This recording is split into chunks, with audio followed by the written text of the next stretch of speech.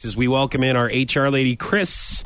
And Sarah has a HR-related question for you. Okay. Yes, Chris. So we got an email the other day talking about how there was a substance found in the place that we're building onto the building. Okay, right. And there was a substance found. They found a whole pail of cocaine. No, that's not buried true. underneath the stairs in the back of the building. No, that's not true. But this substance can be an issue for employees, okay? And I think now is a good time to tell you that I've been having breathing problems.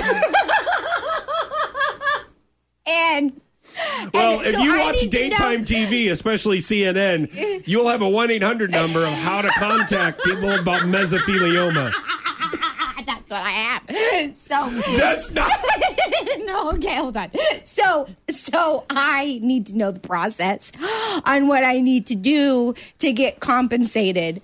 I know where this is going. Yeah, I need to know because the substance that was found.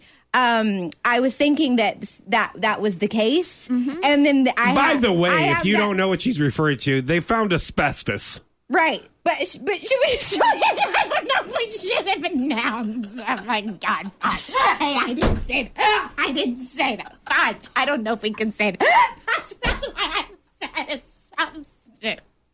They're taking care of it.